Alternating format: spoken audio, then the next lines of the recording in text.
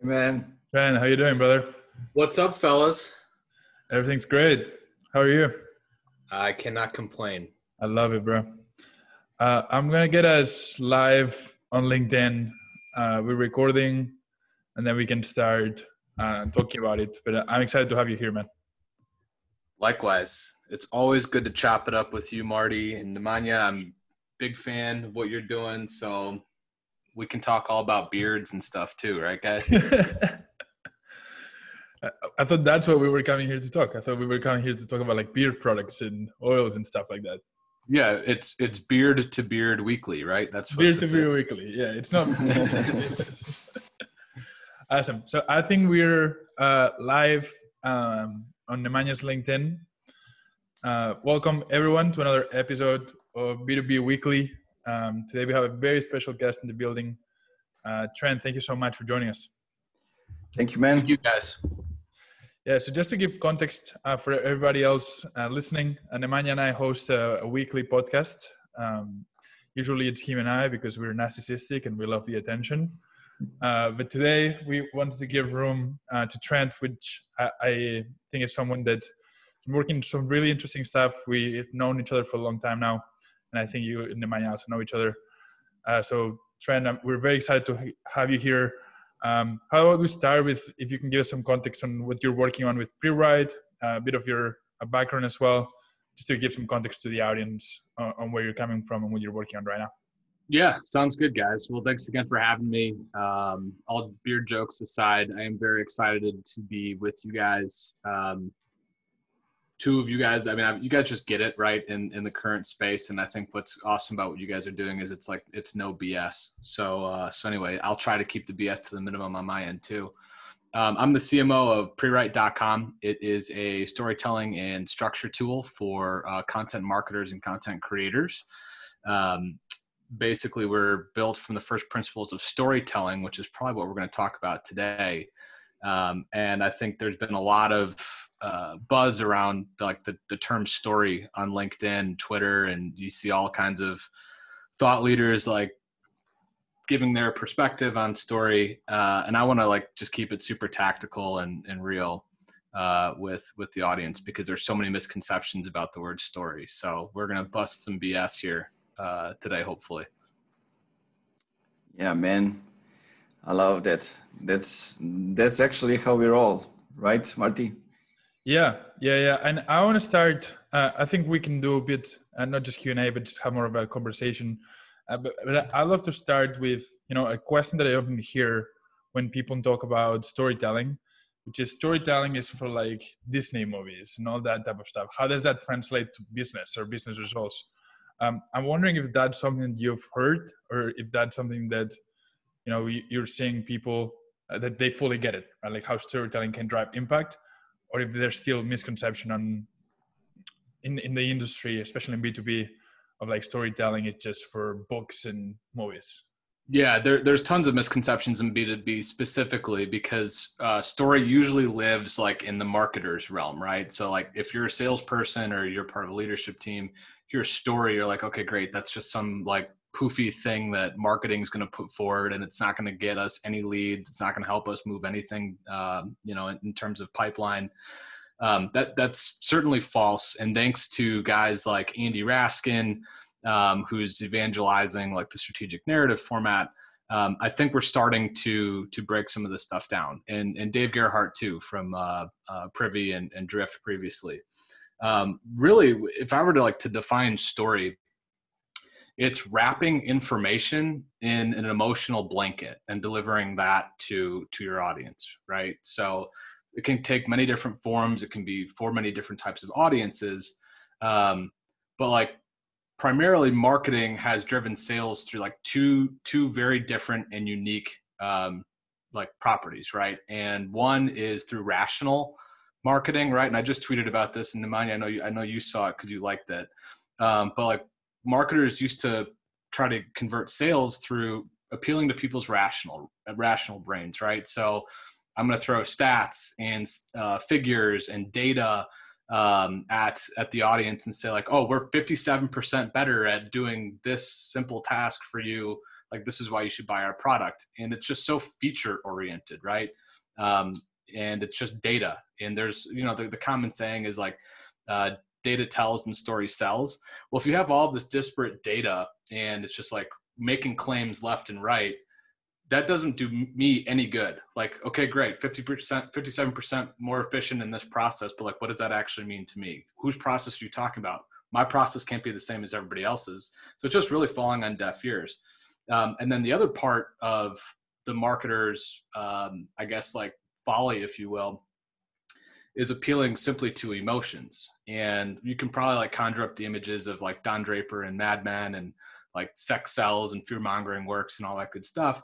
But like marketers always ruin everything, right? That's what we always say. So instead of appealing to like just emotions, they actually like kind of got us into this weird thing where we were coercing our audience into like being so fearful of something that might happen that they were forced to buy a product, or like we totally over sexualized or sensualized something to get them to be like, oh yeah, that's totally for me. Like, I want to have that lifestyle. And you can see that on Instagram specifically, right? With models and bottles and fake Lamborghinis and jets and stuff. So those two follies, right? So the appeal to the rational brain and the appeal to the heart, like if both of those things are broken, well, then what's the answer? And for me, and for a lot of other marketers now, that answer is story. So it's taking the rational appeal and it's wrapping it in some of that emotion to actually string together a coherent line of thinking. So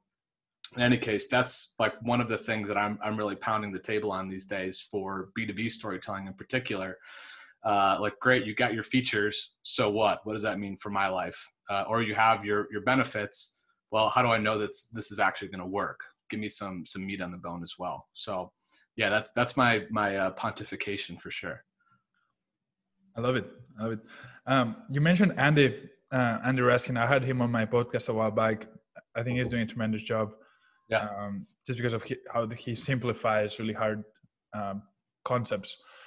When he was on my podcast, he talked about the old world versus the new world, right? Yep. And having an enemy that you're like trying to fix. Nemanja, I was wondering for you, because I think you're doing it very well with Funky Marketing. Do you guys have an enemy that you're dealing with? And I'll ask you the same thing for you, Trent, after. But and Nemanja, do you guys have something that you guys are fighting and trying to create more?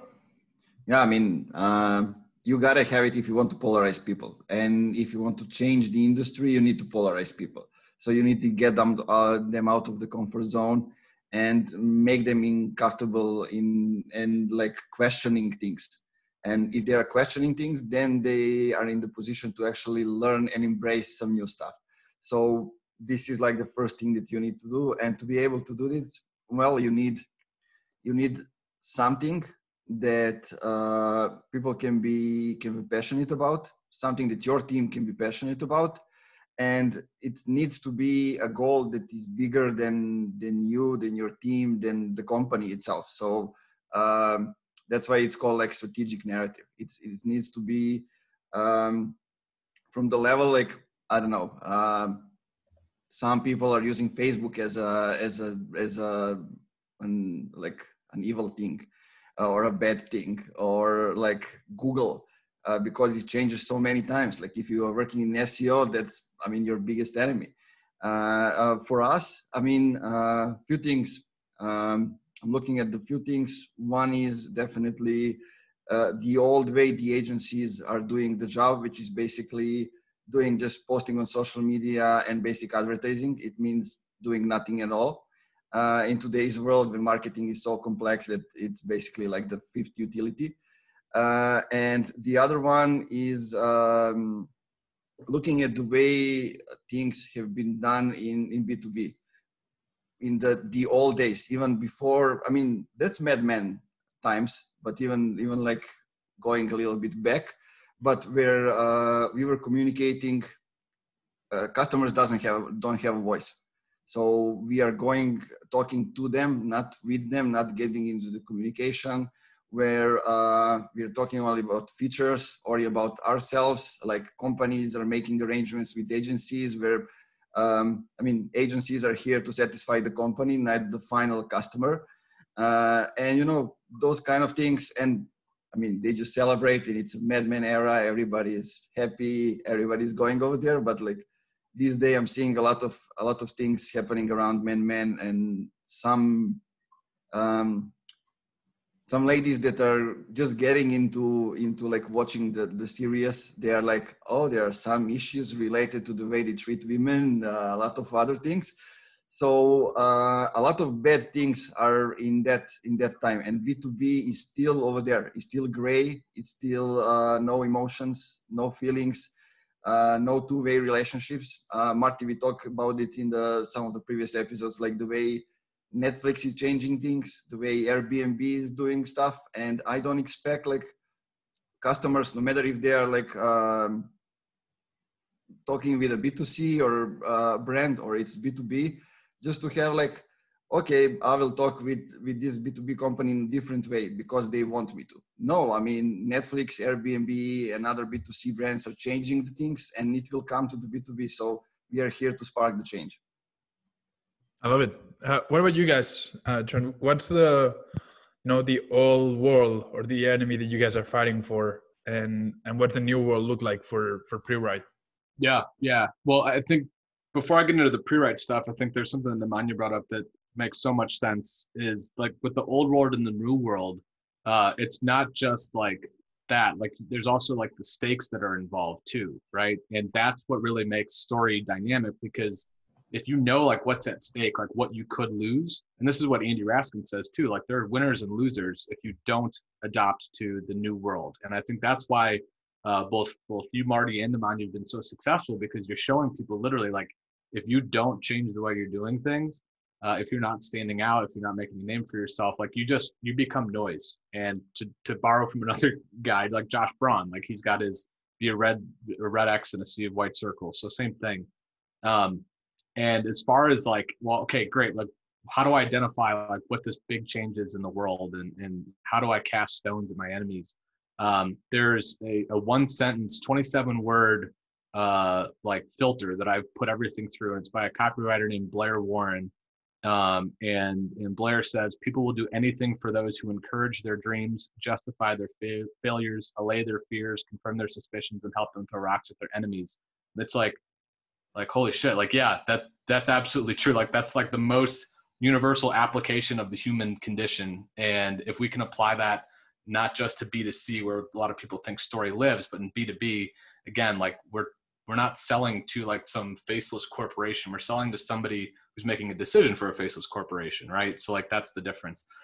So in our case, like with Pre-Write, the old world of doing things actually isn't that old, other than like the script, right? So the script for television and for film came into existence probably like the turn of the 20th century, so early 1900s, and it still lives in a paper format, right? So like in Hollywood, like yeah, there's like digitized versions, but most times like a 100-page stack of paper is slapped on somebody's desk, and somebody has to go through and like redline it out and analyze it and all that. And it's like, you know, what are you guys doing? Like that's like the only industry that still exists. So when we take the digital version of that, we're not just like making what's tangible and now intangible, but we're also adding a layer of analysis to it as well. So think about how long it takes to go through 100 pages of anything.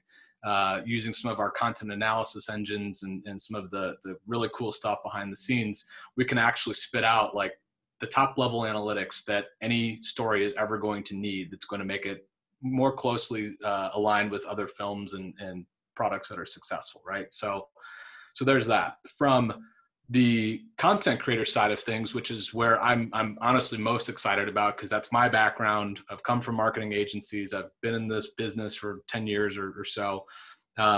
What's really cool is borrowing the structure that's involved in like the screenwriting practice and applying it to content marketing. And I'll make a bold declaration that content marketing is just storytelling. And some people might not agree with that. I think, Marty, you do, because when you were on my podcast, you said something to that effect. But structure, right, is like a tale as old as time, like literally going back to Aristotle when he had, hey guys, we're going to do everything with a beginning, a middle, and an end. And we're going to raise this, we're going to give the current point, we're going to raise the stakes, we're going to see what happens when they fail, and then we're going to see how that hero picks themselves back up. So in any case, for the content creation market, we fight every single day with Google Docs, Microsoft Word, Trello, Notion, like anything that's basically a free tool that you can like just have as associated with like your core business suite.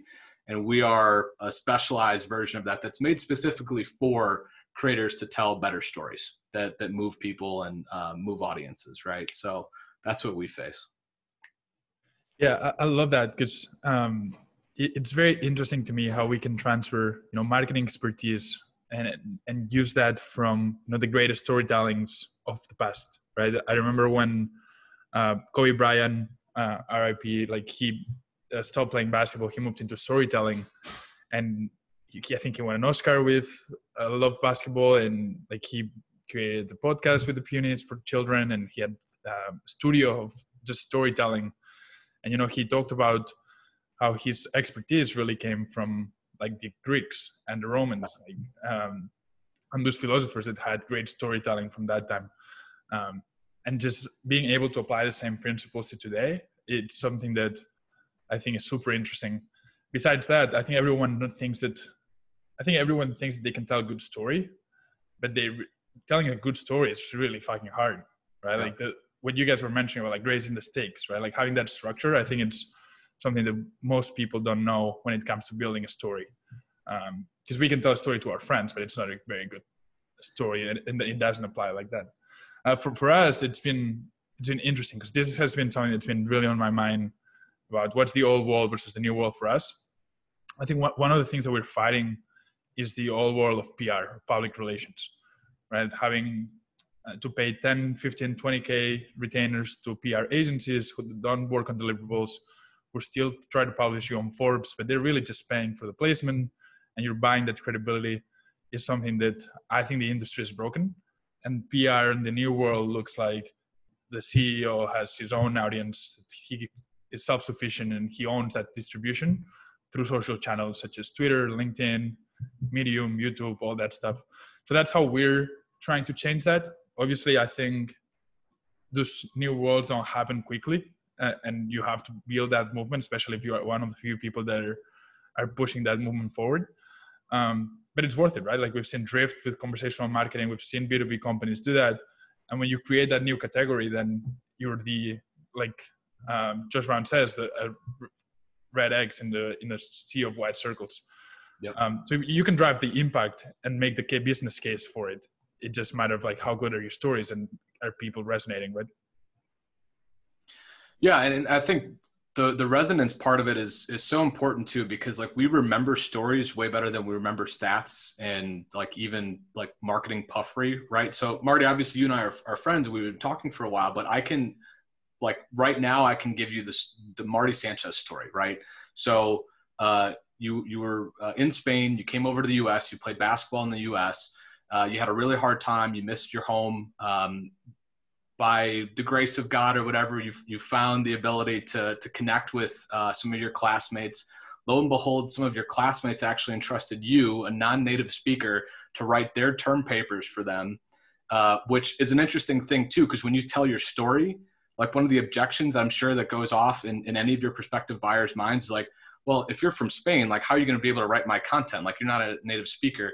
But by addressing that in your own personal story, you've already like diffused that objection before they even get the chance to say that, right? So like that's huge. After struggling with some mental health, you go back to Spain, you start a couple of different things. You do your D2C e-com stuff. Your mom's a big central figure in your story, and your object of desire is always to I probably make your mom proud, right? Like no matter what it is you do. And so then you go on and you start Influence Podium, you come back to the States. I think I just saw you guys close like 20K in MRR recently, which is amazing.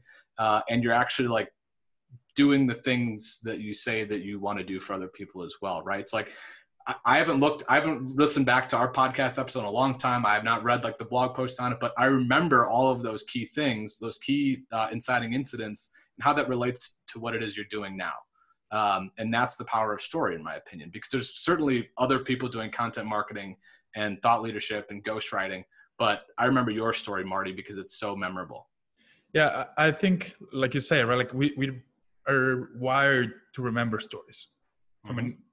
Like I think that's how we communicated knowledge from a prehistorical time, right? Like that's how we're able to like put the carvings in the walls in the caves, and how communicated that, you know, when lions come, it's bad and you should run, because it usually happens, right? So I love that the way you approach storytelling and how that applies to B2B, I think is super interesting, and I think ProRide's doing a great job with that. Nemanja, how do you think business should implement more storytelling in their content and in their marketing? What are some of the things that you guys are doing that you think other companies in B2B should be doing or aren't doing, and why? I mean, the main thing here is to get everybody aligned on the culture, on the strategy, on the mission of the company. I mean, that's how you should hire in the first place. It all starts with the founder and the story and everything, and everyone that joins the company are actually the stepping stones in building the construction of the story of the company. I mean, we can call it the story, we can call it the culture, we can call it the values. Those are all the parts of the same thing. But I think in B2B, especially where I am in B2B software-based, fast-growing companies, it's all related to tech. And companies forget who's actually building the tech, the people. And people have the stories. And to be able to like feel that they belong to the company, okay, we are like coding things, yeah, or building some products or something else. Some of them are building the products that will be available in 2 years. Like, let's say if you're a developer. So you need something else to hold on to the company, to hold on to the project. Maybe it can be something the company is doing outside of it. So some charity thing, or it can be a strategic narrative where they are going that you're passionate about. But in most cases, it should be the companies that empower people to tell their stories inside the company story. So, I mean, LinkedIn is a B2B podium right now. I mean, Twitter as well. But it all now depends who, I don't know, who's better in telling short stories, who's better in telling it in long form, who's like more slower, let's say for the LinkedIn, who is more attached to the phone and everything else that Twitter brings with it, excitement and activism. But like basically empowering people to tell their stories inside the company story, it's one thing that that gets the company not to tell only one story, but to tell many different stories that aligned in one. I think that this is what we are trying to do.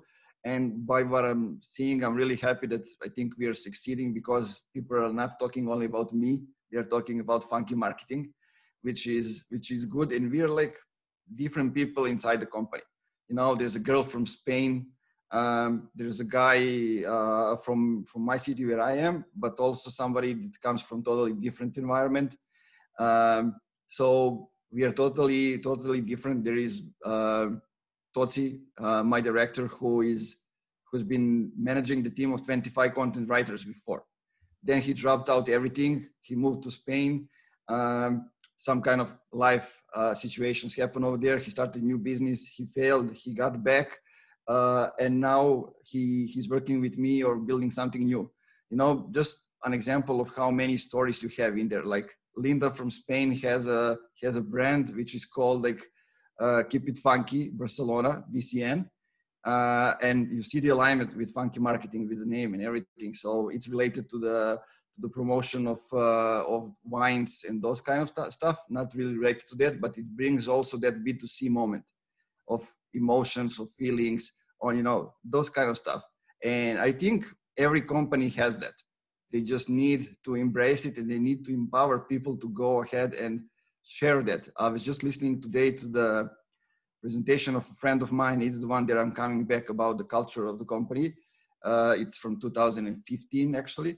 I listened to it in 2017, when it's the first time that I started to build the company culture. But it's a lot related to, like, the company has a meeting and say, let's empower people. Like, but how do you empower people?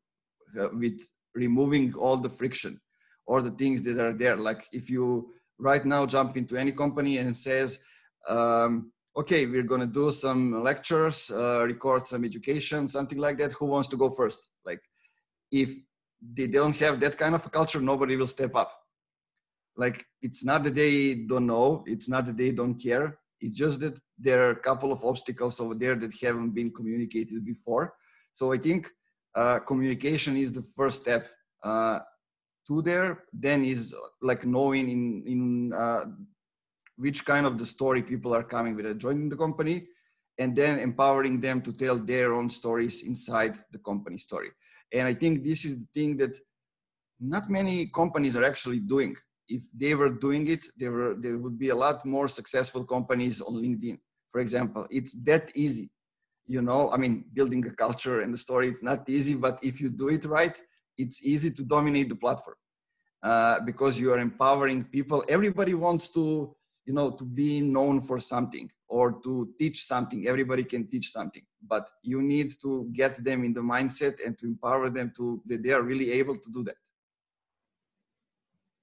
I have a question for you guys. When it comes to storytelling, sometimes the hero, maybe that's another question. The hero should be you or should be the audience, but let's put that later. Yeah.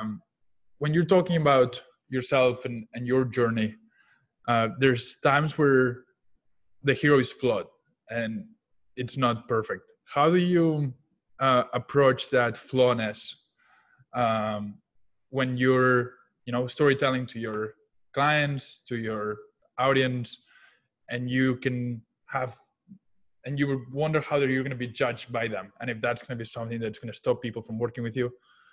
Do you embrace it like it's 8 Mile, the movie of Eminem, or do you just not approach it? What have you guys found the best when it comes to, you know, approaching and addressing the negatives or the flawed moments of your story? I have like a 1-word or 2-word answer, and that's just embrace it, right? But specifically, like, your tragic flaw or like your hero's flaw is probably the inverse of your greatest strength, or might actually also be your greatest strength as well, right? So situationally speaking, like, how you approach that is going to be a little bit different. You're not going to say like, yeah, I cannot stop thinking about being a pet taxidermist and I'm going to break into people's house. Like, no, like, you have a love for like that art form, I guess is what you're going to call it. But yeah, no, I think for every like negative trait, there's always an equal and opposite positive trait. So I lean into the positive for sure, but not backing away from the negative.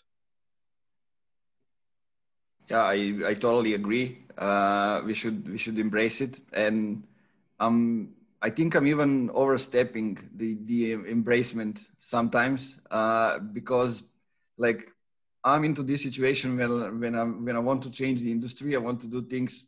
I mean, I can always find another job. You know, that's how I look at it. So let's see what happens next.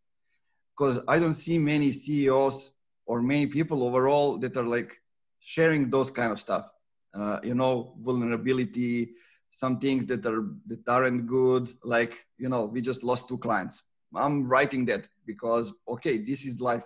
And this is the everyday situation. Everybody who's in the trenches, they know that it's a common situation when you run the agency, even though sometimes it's not your fault at all. But those are kind of the things, and you can explain it from your angle. I'm trying also to be open about all the things that might turn out negative. Why? Because if I don't talk about it, don't embrace it, and don't create a conversation around it, maybe, I don't know, this is something where I was right and the client was wrong. And the client might be the one, just one situation that can share about it. And if I go ahead and like write in the comment or do whatever, I'm then the second one who is transferring the message or the event, how it happened, and my opinion is then the second one. So it is also something that can get you out of the trouble if you embrace what happens and not to put everything under the carpet. Sometimes it's you that is making the mistake, or somebody from your team or your company, and this is something that will happen. We are all like flawless people, and we need to embrace the fact that those things are happening. And I mean, yeah, that's basically that. I'm trying to kind of change the way also the CEOs are. I mean, I don't know if I'm considering myself as a CEO or marketer, but I'm both, definitely. But I'm trying to change what are the things that we are sharing. Like, how can a CEO share like the story about his dad playing basketball, or those kind of things. But those are Marty is also sharing some things related to sports, to those kind of things. But those are great things where we can actually show that we are people, and there are some things that we care about. It's not just business. And I think by doing that, by showing that kind of vulnerability, we will attract the right partners, the right companies that will work with us. I think that's all two-way communication and two-way telling the stories, actually. And by doing that, by being open and vulnerable, we are inviting other people to our story, to finish the story together. I love that. I agree 100%. For me, the reason I asked that question is because I've talked about mental health before on LinkedIn, and it's something that personally I really believe in.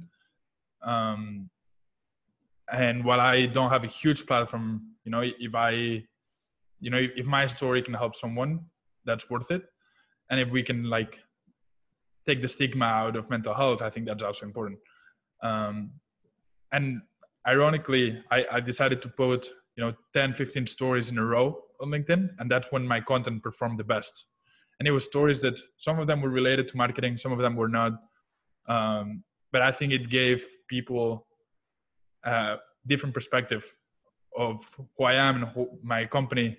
And I thought that was really helpful for us to, bring in new opportunities. People saying, hey, I read about this. Then I actually went to your site, which has nothing to do with mental health, but I actually think that could be some things that we can collaborate with, et cetera, et cetera.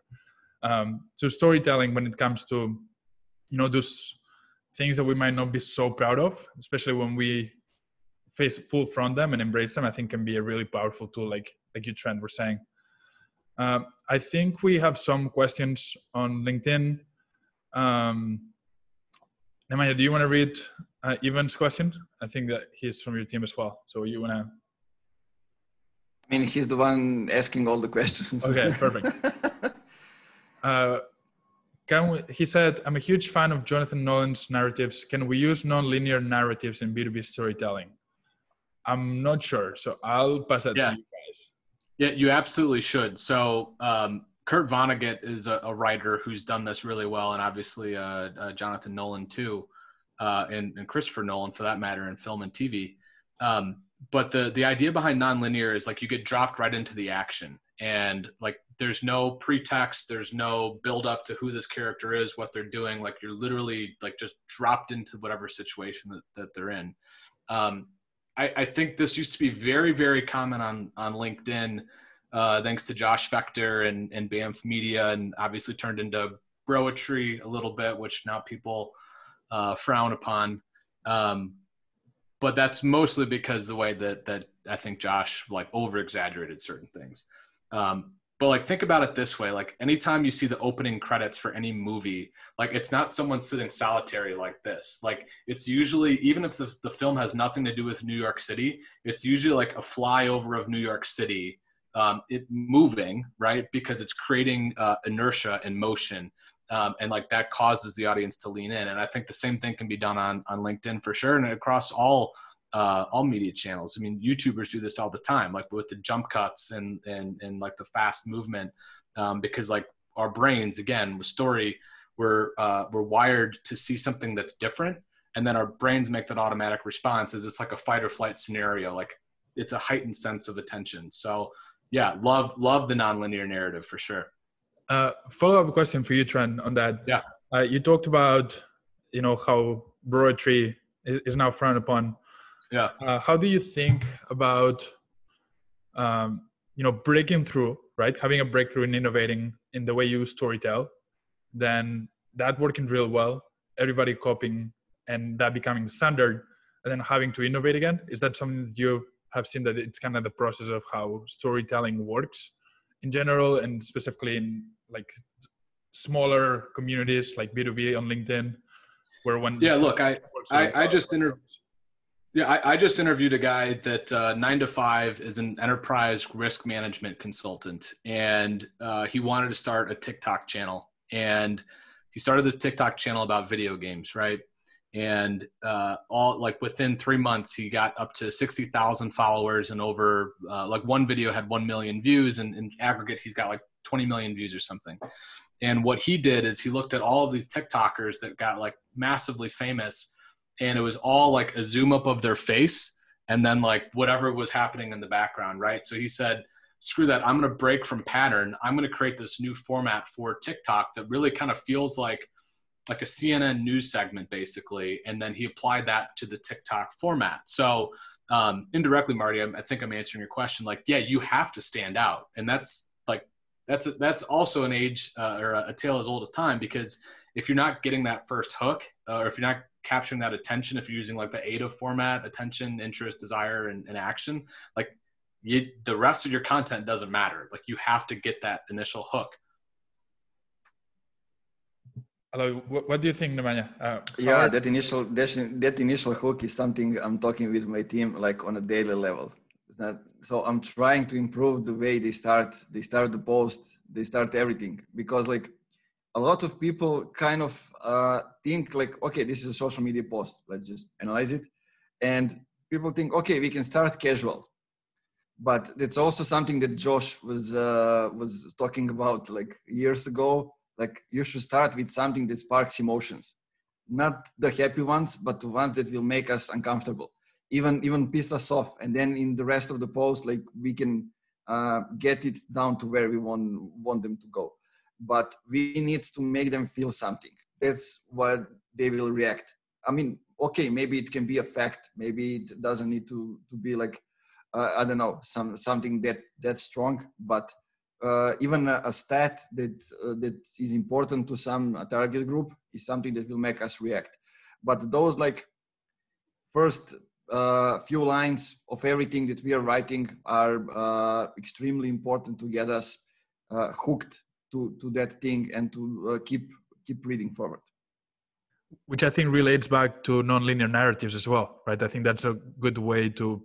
Yeah, did you know? I didn't tell you. Like when I was younger, people were telling me that I was a few years ago. Like I was Josh or Gary Vee from Serbia. But it was funny times. I don't know if that's a compliment or not, but I'm not sure. I'm not sure as well. Like one is banned from LinkedIn, and the other one, well, it's Gary. Yeah. So. We have a couple more other questions. I'm not sure if they're super related with storytelling, but I'm happy to answer them. What do you think about, Marti? What do you think about guest podcasting? How to choose perfect guest and podcast to be a guest? Is it modern day guest blogging and link building? Do you want us to answer it today, Nemanja? Do you want us to keep it for next week and focus on storytelling? Finish it with that. I mean, let's focus on. I mean, let's take it into the storytelling thing. Like, how can choosing the right guest for your podcast make the story that you are telling better, or like those kind of things. Yeah. So I don't know if you're familiar, Trent, because I don't know if we talked about this last time we chatted, but we've niched down Influence Podium to a very specific service where we help you get booked on podcasts, and then we repurpose that into LinkedIn or Twitter content. Still with B2B CEOs and all that, it's just where the content comes from is a bit different. Instead of us interviewing them, we leverage the host audience to get some short-term impact, and then long-term build your own audience through your own content. So that's why to give you context on that question, at the end of the day, when we're working with B2B CEOs, they have a story that they want to share, right? And it's how do we share that story? Our mission as a company is to help spread messages worth sharing, which at its core is storytelling. So I think when looking to find the right podcast is about where is the best outlet for my story. Mm-hmm. That comes down to, audience quality, audience size, audience geography. So fully understanding the audience of the podcast host. We do that by listening to a lot of the episodes that they've done previously, and also looking at their social media interactions. But that's how let me blow your mind then, because sure. I've been trying to stay away from talking too much about Pre-Write in a promotional sense. Please. But we will shortly be integrating with the database at Podchaser. Have you heard of Podchaser?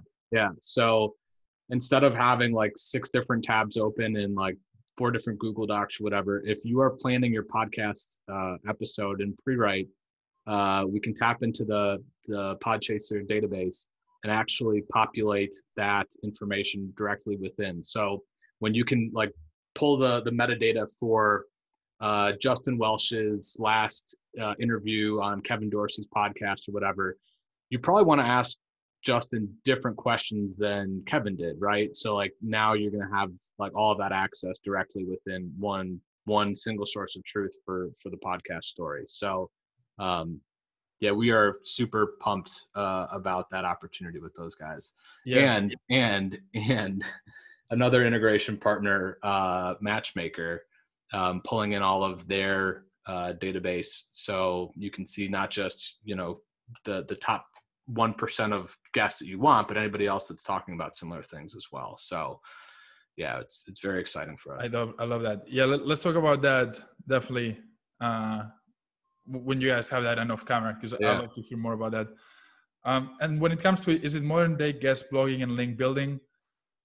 I mean, the link building is an added benefit of being a guest on podcast, especially when we work with our clients. We only book on podcasts that link back to the site, so you're getting some SEO value out of it. I think of it like it's the icing on top of the cake, but it's not our main selling point.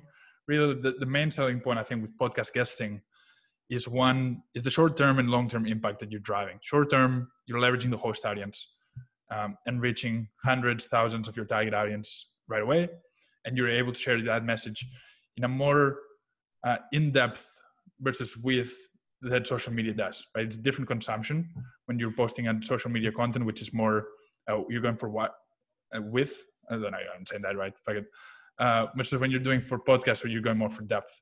And then long term, you're using that content to be repurposed into social, whether you're working with us or you're doing it yourself. That's why we think it's such a great pillar piece of content. And that gives you entry on the podcast world. And then you can later go into running your own podcast. I know you are doing stuff over there as well. But I do think that it should be a key cornerstone on every content marketing strategy, especially for CEO personal branding. Definitely. But I think we've covered a bunch of topics. I don't know if Nemanja, you have anything else. On my end, I think we've covered everything that I want to ask Trent. Nemanja, do you have anything else that you think we should discuss? Let me check if there are any questions. No, for now. Yeah, I would like to have a kind of the ending of talking about where B2B storytelling is going. Like not only the storytelling, but also the content. Where do you think companies are going with that, and what will happen? I mean, in this year, we don't need to go much further in these times when we don't know what will happen in the next 3 months. But some things that we're seeing right now, and we are like navigating towards them. Yeah. So I think one thing is story is going to start being the foundational layer from which every other marketing and sales activity and internal activity stems from, right? So we're working with a company that's a multi-billion-dollar manufacturer with multinational conglomerates, all of that. We originally approached storytelling with them from like an external perspective. And what they told us, they were spending $300,000 on 12 trade shows a year and training programs a year and none of them were related. None of them had the same theme. None of them were pulling on the same threads, basically, for the story that the company was telling. So rather than go out and spend another, $1.2, $1.5 million on events and everything, we started back at the foundational level and say, hey, here's the story. They serve a distributor network. They serve a contractor network, tons of different characters involved in their story, right? How do we condense all of that into one through line that makes sense for all of their marketing activities and sales activities? So I think that's going to be core. If you don't have that strategy, and story basically is strategy, right? Then everything else is kind of just like pissing into the wind. I don't know if I'm allowed to say that, but I just said it. You are. Yeah. You're allowed to say anything. I think that's a big point. I also think the platform agnosticism is going to be very, very important. We see this so much now with the creator economy in particular. Like if a creator is married to one channel in particular, like YouTube, and YouTube changes something about their monetization or they change their algorithm, and you don't have an audience built up on another platform, what happens? Like you've effectively lost your leverage, right? And we see this on LinkedIn. I know Gary Vee's been pounding the LinkedIn table for 2-3 years now, and I think people are finally starting to see it. But for as much positive that you see on LinkedIn, you also see like the 30,000 liked posts about somebody doing like really bad things in DMs, like whether it's harassing individuals or being, racist and all these like just horrible things. So again, I think content diversity is going to be a very big part of storytelling. And the great thing about storytelling too is, again, like you have this core value, you have stakes, you have characters that are involved, you have a scene, and depending on whatever platform you're posting on, you can either condense that or expand it to fit the needs of the platform, right? Which is why like so many LinkedIn people are just flooding to Twitter right now, because it's a very similar format, which is why podcasters also do really well on YouTube. So yeah, I think that's another big trend that we're going to see in storytelling for sure. I love that. I have a couple of things which are completely opposite to one another. One is what we talked about, humanizing B2B content. I think more content will come from personal brands than from company point of views. Hopefully we'll be a part of that movement. And then completely opposite to humanizing is, I'm really curious, and Nemanja, you and I have talked about this, about the effect of AI in content marketing.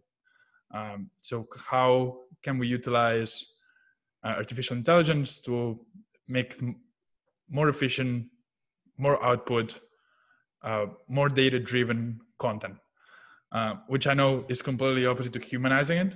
I wonder what the balance between tech and more human is going to look like. But that's where I see both sides. And I'm very interested to see which one of the two, or what combination of the two really is what ends up being the standard. Interesting. Yeah, those are really interesting points that we'll see how they will unravel. Also, Marty, you wanted to bring a point about being the main character, or being the one that is helping the main character. Where I talked about who's the hero for the audience. I think that's a good question. What do you think, Trent? Do you want to finish us? You and Nemanja, you guys want to finish us with that, and then we can close this thing up? Yeah, sure. So StoryBrand, Donald Miller was probably the most impactful in helping people understand that you are not the hero in your customer's story, right? They are the hero. You're merely the guide. You're the Sherpa that's shepherding them along the way. I think that's definitely true. When it comes to your personal story, though, you got to be the hero of your damn story, right? Like too often you hear people like, oh, my boss won't let me do this. Like, oh, the company isn't forward looking and allowing me to post on LinkedIn. Well, damn it, you're writing your own story. Like if you cannot take that action and like be that person that you need to be, like you're always going to be the victim, right? So rather than be the victim, be the hero of your own damn story for the personal context. And then when it comes to business related storytelling and like who you represent as an organization, like, yeah, it's always about the customer, because if you don't have a customer, you don't have a business. So that would be my 2 cents there. What do you think, Nemanja? I mean, definitely agree. And I think the part when you need to be the hero of your own story, it's the part that we often tend to forget nowadays. Like it's all like being a Robin to the Batman, and those kind of things. But we forget that Robin is also a hero.